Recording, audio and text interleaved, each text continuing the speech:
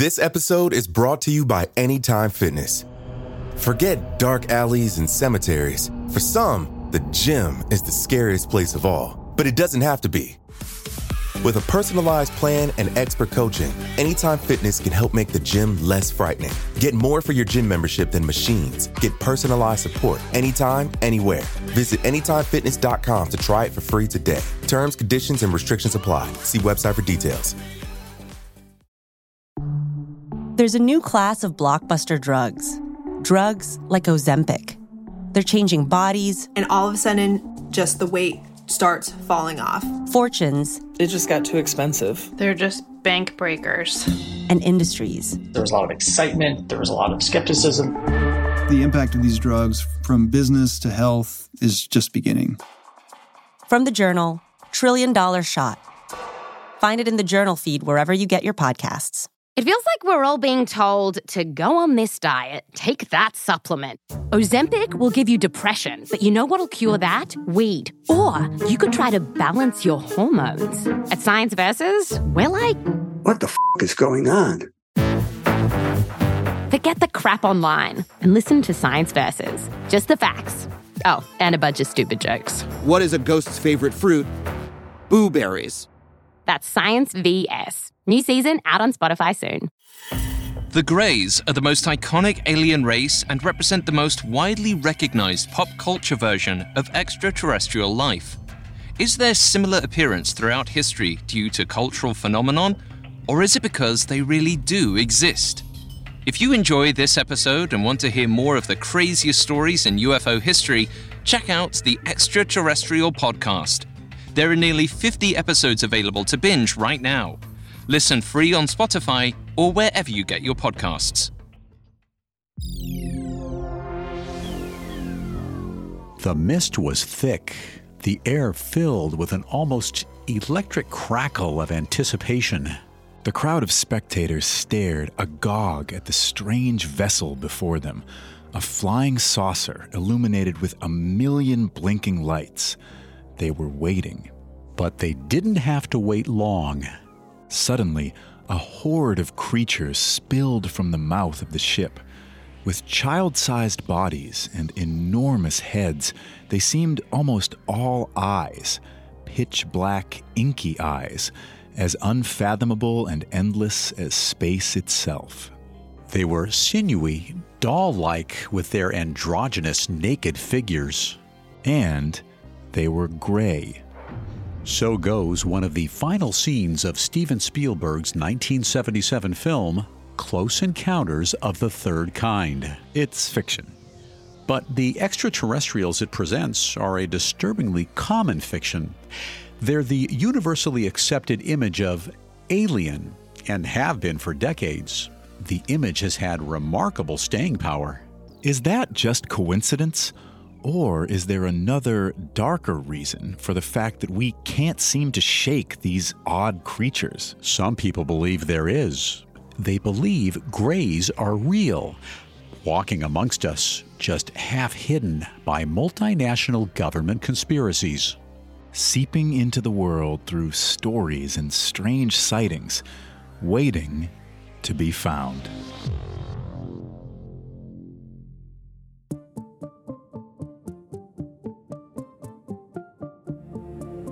Are we alone? Have we been alone? Will we be alone? Stories of alien visitation have been ingrained in human history, and yet, over the course of 46 episodes, we have yet to confirm the existence of alien life.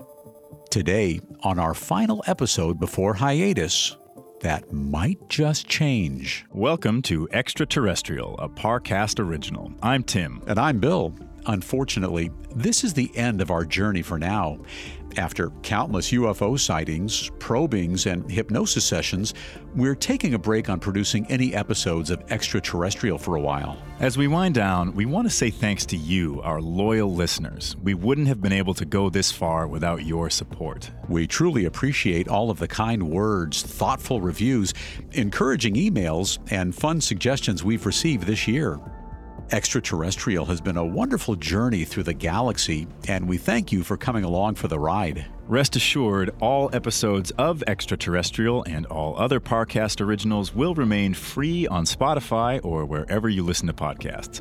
To stream Extraterrestrial for free on Spotify, just open the app and type Extraterrestrial in the search bar. All our cases will be there.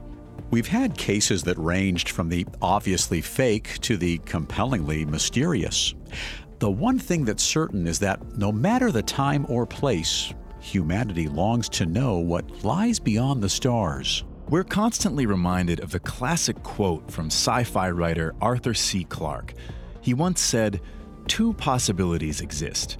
Either we are alone in the universe, or we are not. Both are equally terrifying." And we remain terrified this week as we explore the most iconic alien race, the Greys.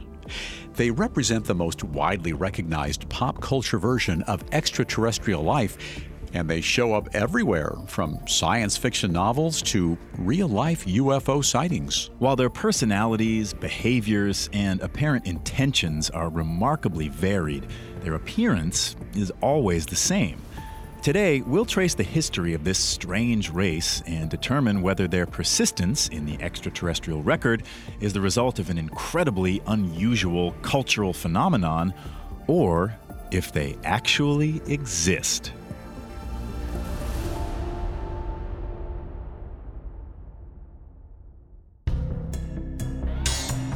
To trace our way through the history of the Greys, we have to go all the way back to 1893 and the office of British author H.G. Wells. Wells was a 27-year-old aspiring writer.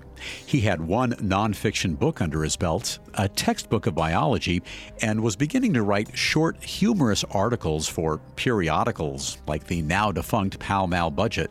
In the fall of 1893, he was at work on one particular story, which he would eventually title The Man of the Year Million.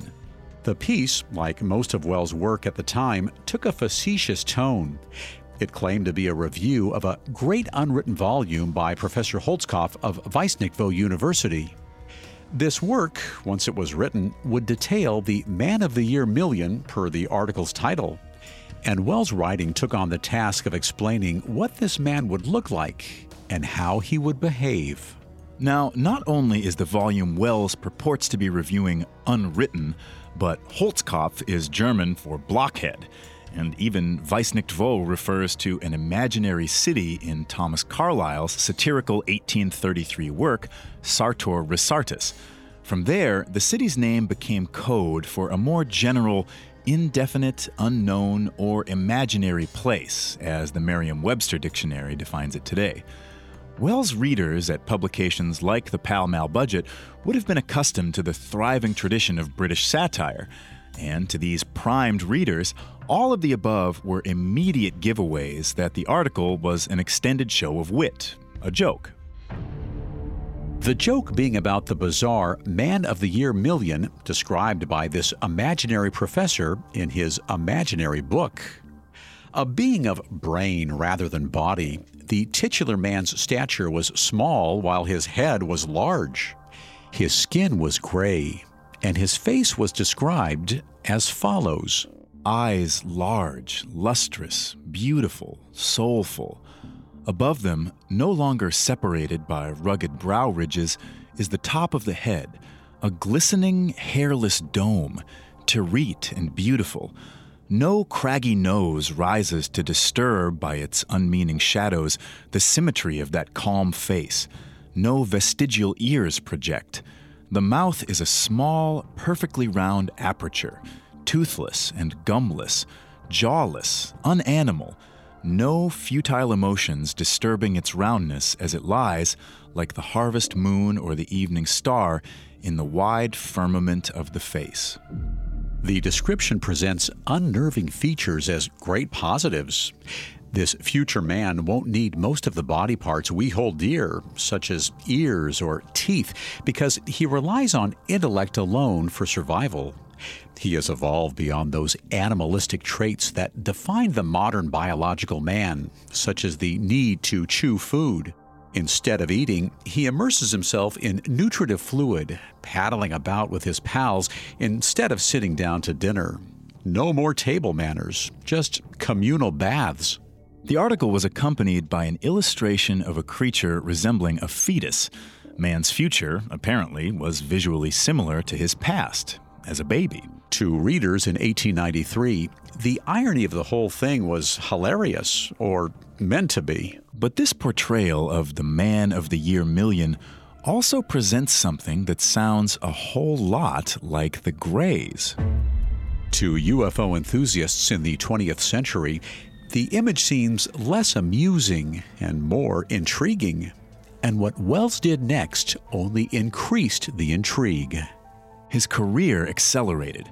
He went on to author dozens of novels, short stories, and books of social commentary before he died in 1946. But in generations to come, he'd be best known as the father of science fiction.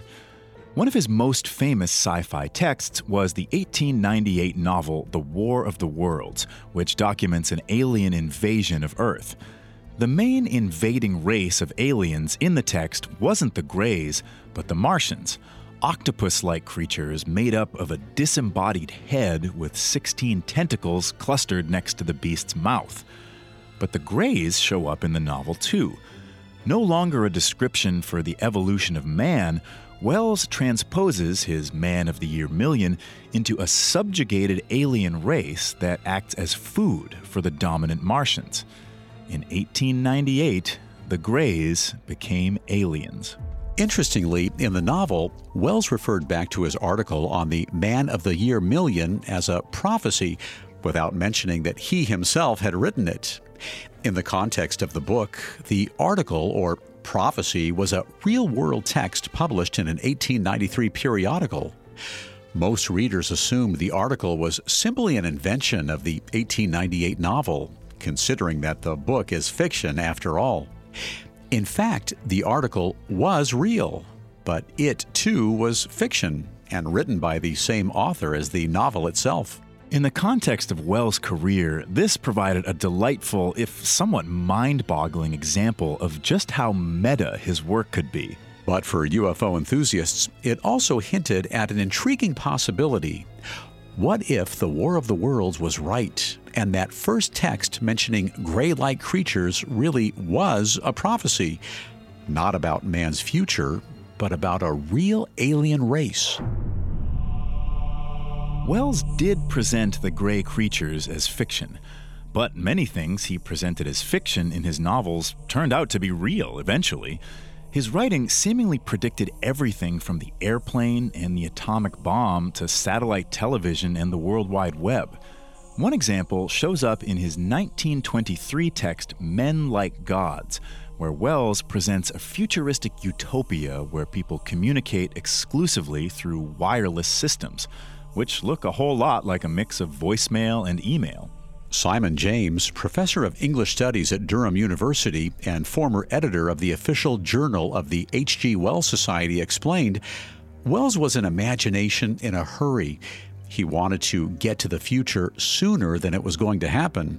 That's why he's so predictive in his writing. He was a true visionary. And perhaps his vision of aliens in The War of the Worlds was yet another example of his imagination spying a future reality. Even for Wells, the gray-like aliens he described in The War of the Worlds seemed to have struck a nerve. He couldn't quite get them out of his head. The War of the Worlds wasn't Wells' only science fiction novel to describe extraterrestrial beings in terms matching his Man of the Year Million article. His 1901 book, The First Men in the Moon, presented the moon's inhabitants similarly. He described them as follows. They resembled man in maintaining the erect attitude and in having 4 limbs, and I have compared the general appearance of their heads and the jointing of their limbs to that of insects. I have mentioned, too, their fragile slightness. Wells called these creatures Selenites after the Greek moon goddess Selene. He also mentioned their short stature and their big heads, as well as their sophistication and intelligence. Very gray-like in appearance. Interestingly, however, the gray-like aliens Wells described in each of his texts played very different roles and exhibited very different behaviors. Here, they maintained their own complex society beneath the surface of the moon, but in the War of the Worlds, they were little more than chattel, simply food for the dominant Martians. Most readers attribute the evocative imagery and differing storylines in both texts to Wells' rich, vivid imagination. That same imagination that won him the title Father of Science Fiction. But just like his prescient descriptions of technologies resembling atomic bombs and internet, perhaps Wells' gray-like aliens were also an eerily accurate prediction of something real to come. His work certainly went on to influence other authors, but these strange aliens started showing up in real-world extraterrestrial sightings, too. Coming up, we'll discuss the evolution of the Greys from the stuff of satire and sci-fi to the stuff of news reports and exposés. This episode is brought to you by Anytime Fitness. Forget dark alleys and cemeteries. For some, the gym is the scariest place of all, but it doesn't have to be. With a personalized plan and expert coaching, Anytime Fitness can help make the gym less frightening. Get more for your gym membership than machines. Get personalized support anytime, anywhere. Visit AnytimeFitness.com to try it for free today. Terms, conditions, and restrictions apply. See website for details. Now, back to the story. In 1893, the first written record of a huge-headed, lustrous-eyed humanoid appeared in the work of science fiction author H.G. Wells. It wasn't long before these creatures were populating other science fiction books. One was a 1933 Swedish novel by Gustaf Sandgren, who used the pen name Gabriel Linde. Like Wells' aliens, Sandgren's extraterrestrials had large heads and eyes, weak chins, and a short stature. But Wells' work didn't just influence other sci-fi writers. It also inspired one of the greatest pranks in U.S. history. In 1938, Orson Welles, no relation to H.G., narrated and directed an American radio play version of H.G. Wells' The War of the Worlds.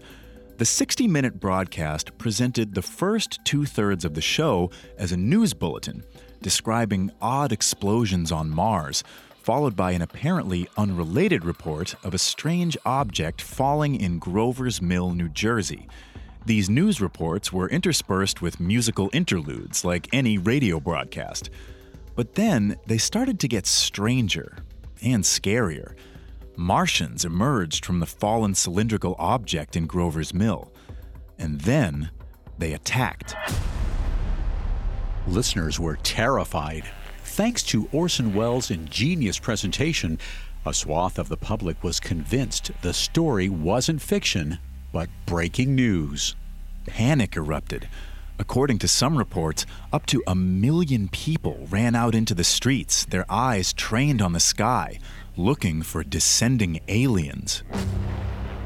The scope of the hysteria was likely exaggerated by contemporary newspapers looking to discredit radio as a reputable news source. But the central fact remains: the radio play was extremely convincing. This was in part because of the news bulletin gimmick, but it was also because the story was so compelling. H.G. Wells' extraterrestrials seemed real, and their ties to reality would only get stronger in the years to come. Beginning with Barney and Betty Hill. Frequent listeners may recall our episodes on their story. Middle-aged interracial American couple Barney and Betty Hill claimed that they'd been abducted from rural New Hampshire back in September 1961 by a crew of aliens. Throughout the Cold War and its accompanying space race and technological innovation, there was increasing real-world focus on extraterrestrial life, something we've discussed throughout this show.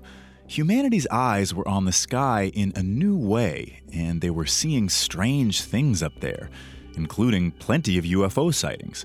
Some were easily explained as human aircraft, satellites, or other airborne technologies. Others were harder to identify. But the story of Barney and Betty Hill was one of the first ever reports of an alien abduction.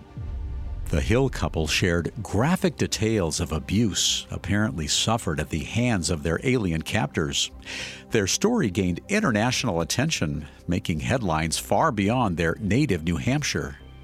Their story came together slowly with the help of hypnosis, and at different stages of their psychological evaluations, the account played out differently.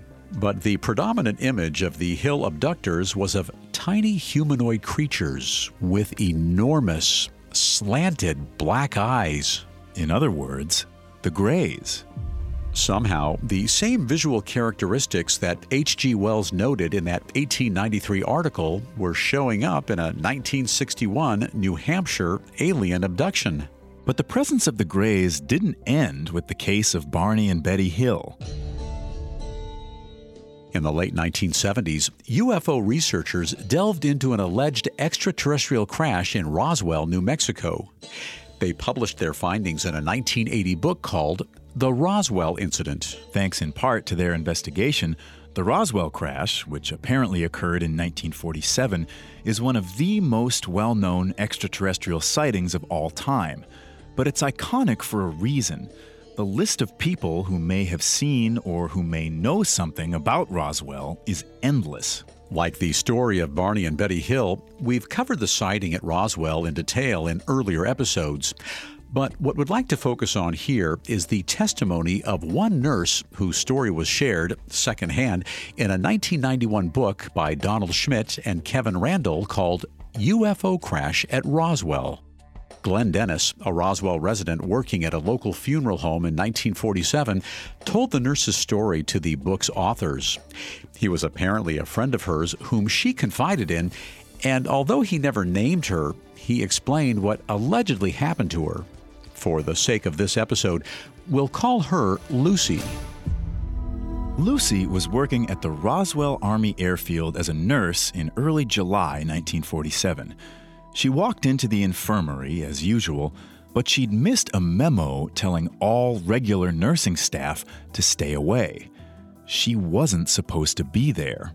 But she couldn't unsee what she encountered inside that building. The infirmary was swarming with men in plastic sanitary suits. Their faces were covered with surgical masks, and they were all examining a pair of cadavers in unzipped body bags.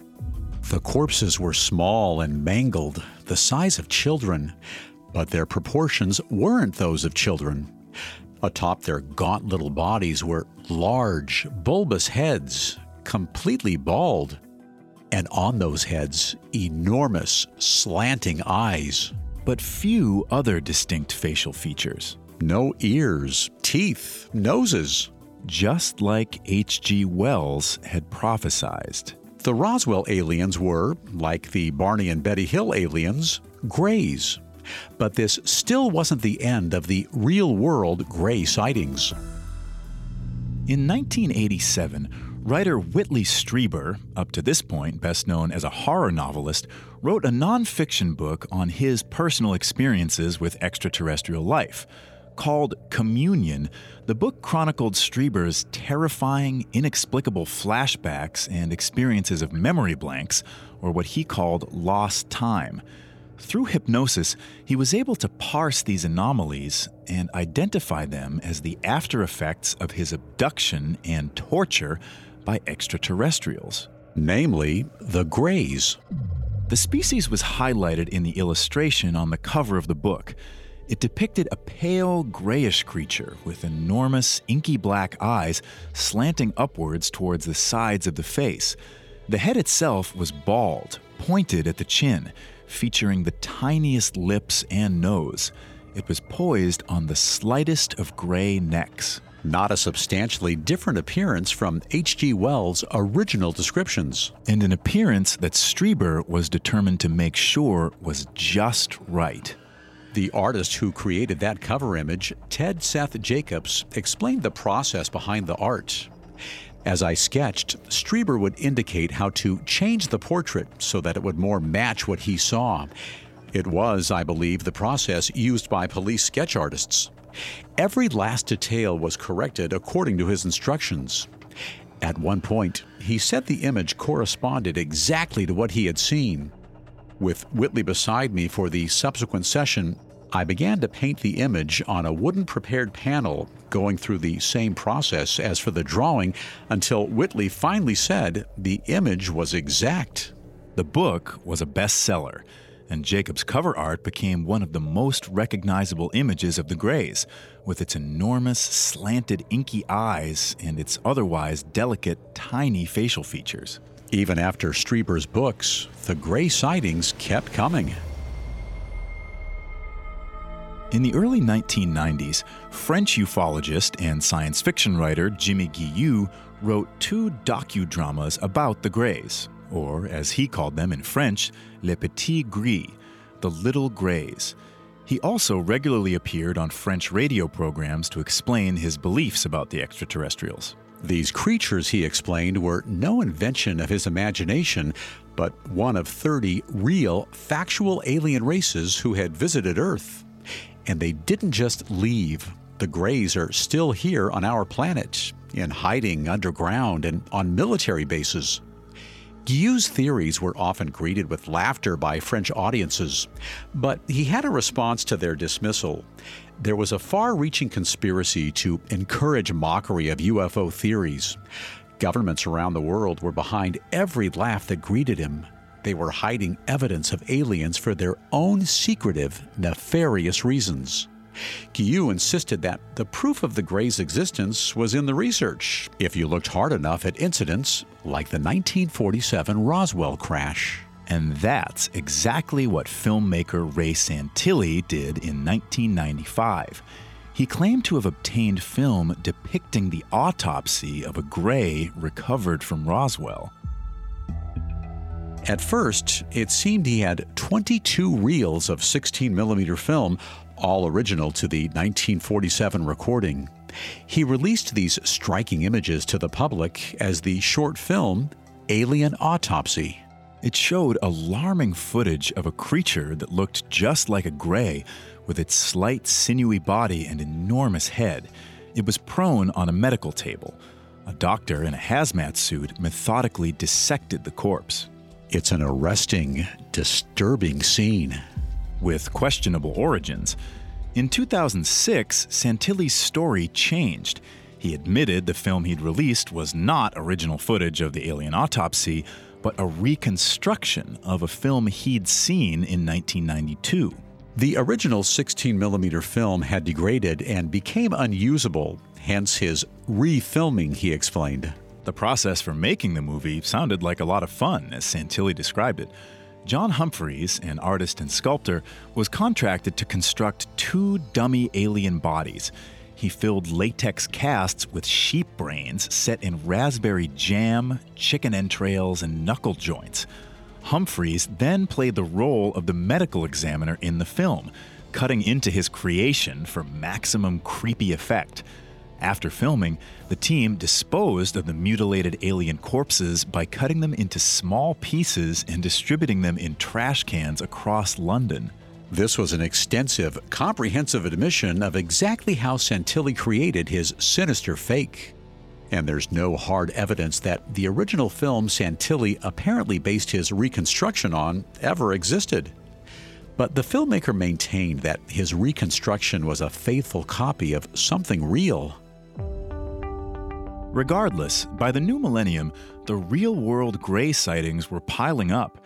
Even today, the majority of extraterrestrial sightings report Grey-like creatures more often than any other kind of alien. But alongside these real-world sightings, the cultural references were piling up too. The scene described in our teaser from Steven Spielberg's 1977 film Close Encounters of the Third Kind doesn't claim to depict a real-life alien encounter. Like H.G. Wells' work back in the 1890s, it presents the Greys as fiction. A positive, if mysterious and unsettling fiction. In Spielberg's film, the Greys are benevolent creatures. They return a 3-year-old boy to his family, unharmed and happy, along with several pilots who've been missing since World War II.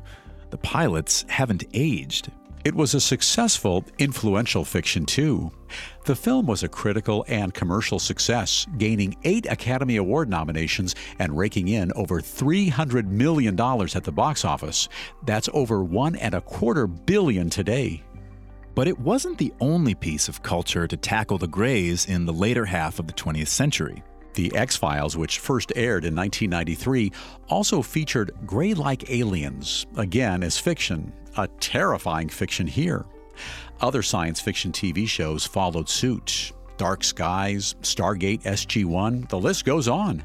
Then the phenomena of the Greys spread further. They weren't just showing up in science fiction movies and TV. They started appearing everywhere, in video games, toy stores, comedies like South Park and People of the Earth. Today, we see them on our iPhones as emojis. Little children dress up as Greys for Halloween.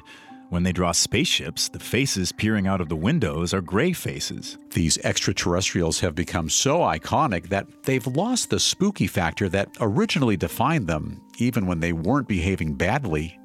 They've become so familiar that they're harmless. Today, most people would have trouble calling to mind any other image of extraterrestrial life. As the Cold War and the space race recede into the past, fewer people's minds are on the sky the way they were in the second half of the 20th century. There aren't as many real-life UFO sightings these days. In 2018, multiple major websites for reporting UFO sightings said the number of tips they received had gone down 45% since 2014. That's nearly cut in half. To many people today, Roswell is just a tourist town with a hokey alien theme or the name of a teen TV show. And yet, the Greys live on. For some extraterrestrial enthusiasts, that seems like a dead giveaway that they're more than just the product of Cold War paranoia and the UFO zeitgeist. They both preceded and outlasted that epoch in Earth's global history.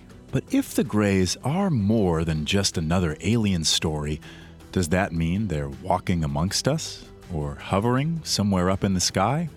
Or is there another explanation?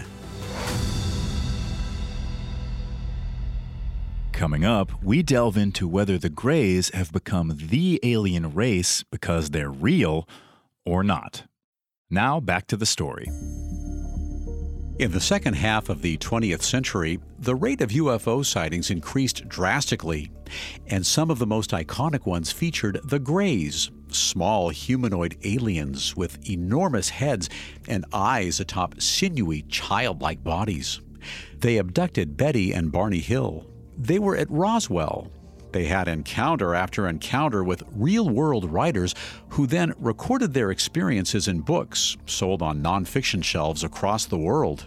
But the Greys have come to populate the human world even more frequently as fictional characters across media, from film and TV to advertisements to our emoji keyboards. The Greys are everywhere. What UFO researchers want to know is if that's because they're real. There's no evidence to suggest that the first man to record Grey-like aliens in writing, H.G. Wells, believed they existed. But he did call the first essay describing them a prophecy in one of his novels. Perhaps it really was a prophecy, considering the fact that these same aliens went on to appear in many real-life UFO sightings. But let's revisit some of the major events in which the Greys played a role and examine just how believable they were. First, there was Barney and Betty Hill's abduction. It reportedly happened in 1961, but the Hills didn't go public with their story until 1965, right at the height of the UFO craze. While their story with its abduction element was fairly innovative, it still fit into a broader UFO zeitgeist and Cold War paranoia. Plus, Barney and Betty were an interracial couple at a time when race relations were tense and rapidly changing. It was a stressful, difficult period for them. As we concluded in our episodes on their story, it seems most likely that their abduction narrative emerged out of these combined pressures with the help of hypnosis. Which is to say, they were probably never abducted. although they likely saw some kind of unidentified flying object in the mountains of New Hampshire. In their episode, we gave their story a believability rating of 3, not very high. Which is to say, they likely never saw any aliens, grays or otherwise. Roswell is no different. While it was an endlessly intriguing event full of fascinating accounts, almost all of that testimony was given decades after the fact, and most of it was secondhand.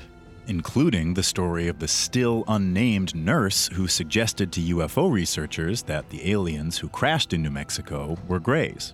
In our episodes on the Roswell incident, we gave the crash a score of 4 on our believability scale. Which, again, means that the nurse probably never saw the grays. In fact, she may never even have existed. She could easily have been a creation of the man who relayed her stories to UFO researchers.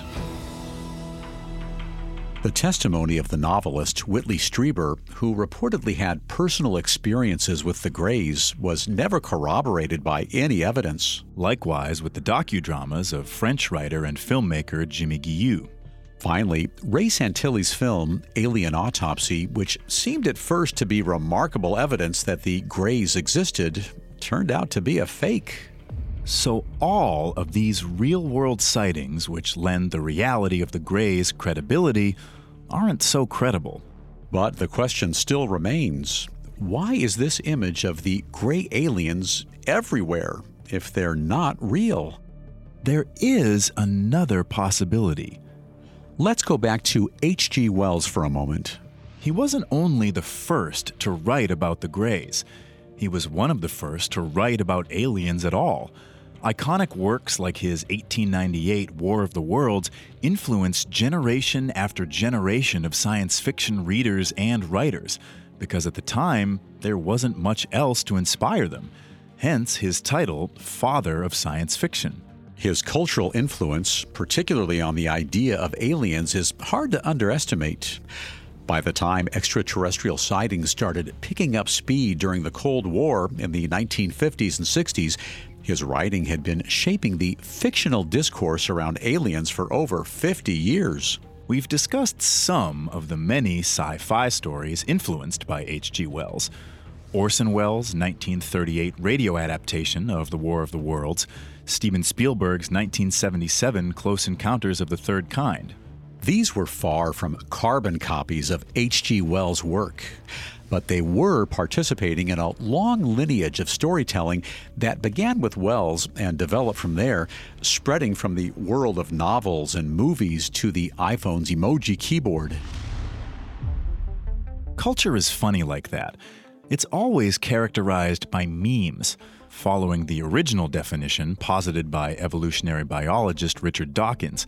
That is to say, per Dawkins' definition, it's full of eternally repeating images, always varying slightly, but ingraining certain ideas into the very fabric of our society along the way. And as we've seen throughout this show, extraterrestrial sightings have long been tied to the ebbs and flows of cultural anxieties and concerns. They've also long been tied to our storytelling, something else we've seen throughout this show. Many alien sightings blend fact with fiction, or outright fiction with more fiction, to create compelling narratives. This is all to say, science fiction-based storytelling highlighting the Greys seeped into the broader cultural consciousness. It's influenced everything from film to children's toys, and it seems natural that it also started influencing fake alien sightings. The fact that there's no particularly believable real-world Grey sightings actually supports this idea. The Greys have always, it seems, been a story. There's still the question of why, out of all the aliens H.G. Wells described, it was the Greys that caught on. But there may be an evolutionary reason for that. The large-eyed, big-headed, small-bodied Greys, while admittedly creepy-looking, are nevertheless evocative of children, and humans are evolutionarily primed to find children, or anything childlike, cute. In other words, we see large eyes and a small body, whether on a puppy, a baby, or maybe an alien, as attractive and adorable. Perhaps this attraction helped the image stick. The cultural image. So the alternative possibility to the idea that grays are real is that they are a deeply ingrained cultural icon, one so deeply ingrained that it starts to feel real. So deeply ingrained that when someone wants to lie about an alien sighting or even jumps through a few mental hoops to manufacture one without meaning to lie, it's the grays that they reach for. It is a convincing solution, but the fact does stand. Just like there's some possibility that something went down with Barney and Betty Hill, and that something happened back in Roswell in 1947, there's a possibility that the Greys really did pop down to visit Earth a few times, just like H.G. Wells prophesized. After all, if they did exist, it would explain perfectly why this version of aliens caught on with other science fiction writers and the public alike. Perhaps they're the most believable kind of aliens because on some level, they're real. That said, we give the existence of the Greys a score of 3 out of 10 on our believability scale, with 10 being the most believable and 1 being very unlikely. We assume that Wells, with his vivid, rich imagination and his love of the strange, would be on board with that. After all, until the Greys are disproven, there's always a possibility that they're out there. Just like with all our extraterrestrials. We're taking the show on hiatus after this episode, but we won't stop thinking about all the unresolved threads, the holes in the official stories, and the bizarre testimonies that we've seen while researching extraterrestrials. We've shot down plenty of wild stories that simply didn't add up. George Adamski comes to mind, among others. But we've also seen some instances that are much harder to rationalize away.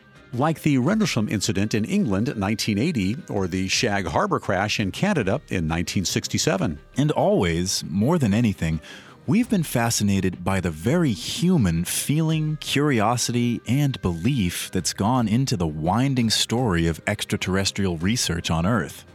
As we always say in our intro, each of these stories we've covered has garnered thousands, if not millions, of true believers.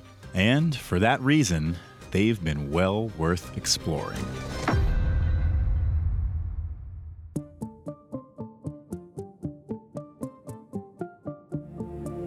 Thanks for tuning in to Extraterrestrial. You can find more episodes of Extraterrestrial and all other Parcast originals for free on Spotify. Not only does Spotify already have all of your favorite music, but now Spotify is making it easy for you to enjoy all of your favorite Parcast originals like Extraterrestrial for free from your phone, desktop, or smart speaker. To stream Extraterrestrial on Spotify, just open the app and type Extraterrestrial in the search bar. And don't forget to follow us on Facebook and Instagram at Parcast and Twitter at Parcast Network. Thanks again for listening. Extraterrestrial was created by Max Cutler and is a Parcast Studios original. Executive producers include Max and Ron Cutler, sound design by Russell Nash, with production assistance by Ron Shapiro, Carly Madden, Freddie Beckley, and Paul Mahler. This episode of Extraterrestrial was written by Nora Battelle with writing assistance by Maggie Admire and stars Tim Johnson and Bill Thomas.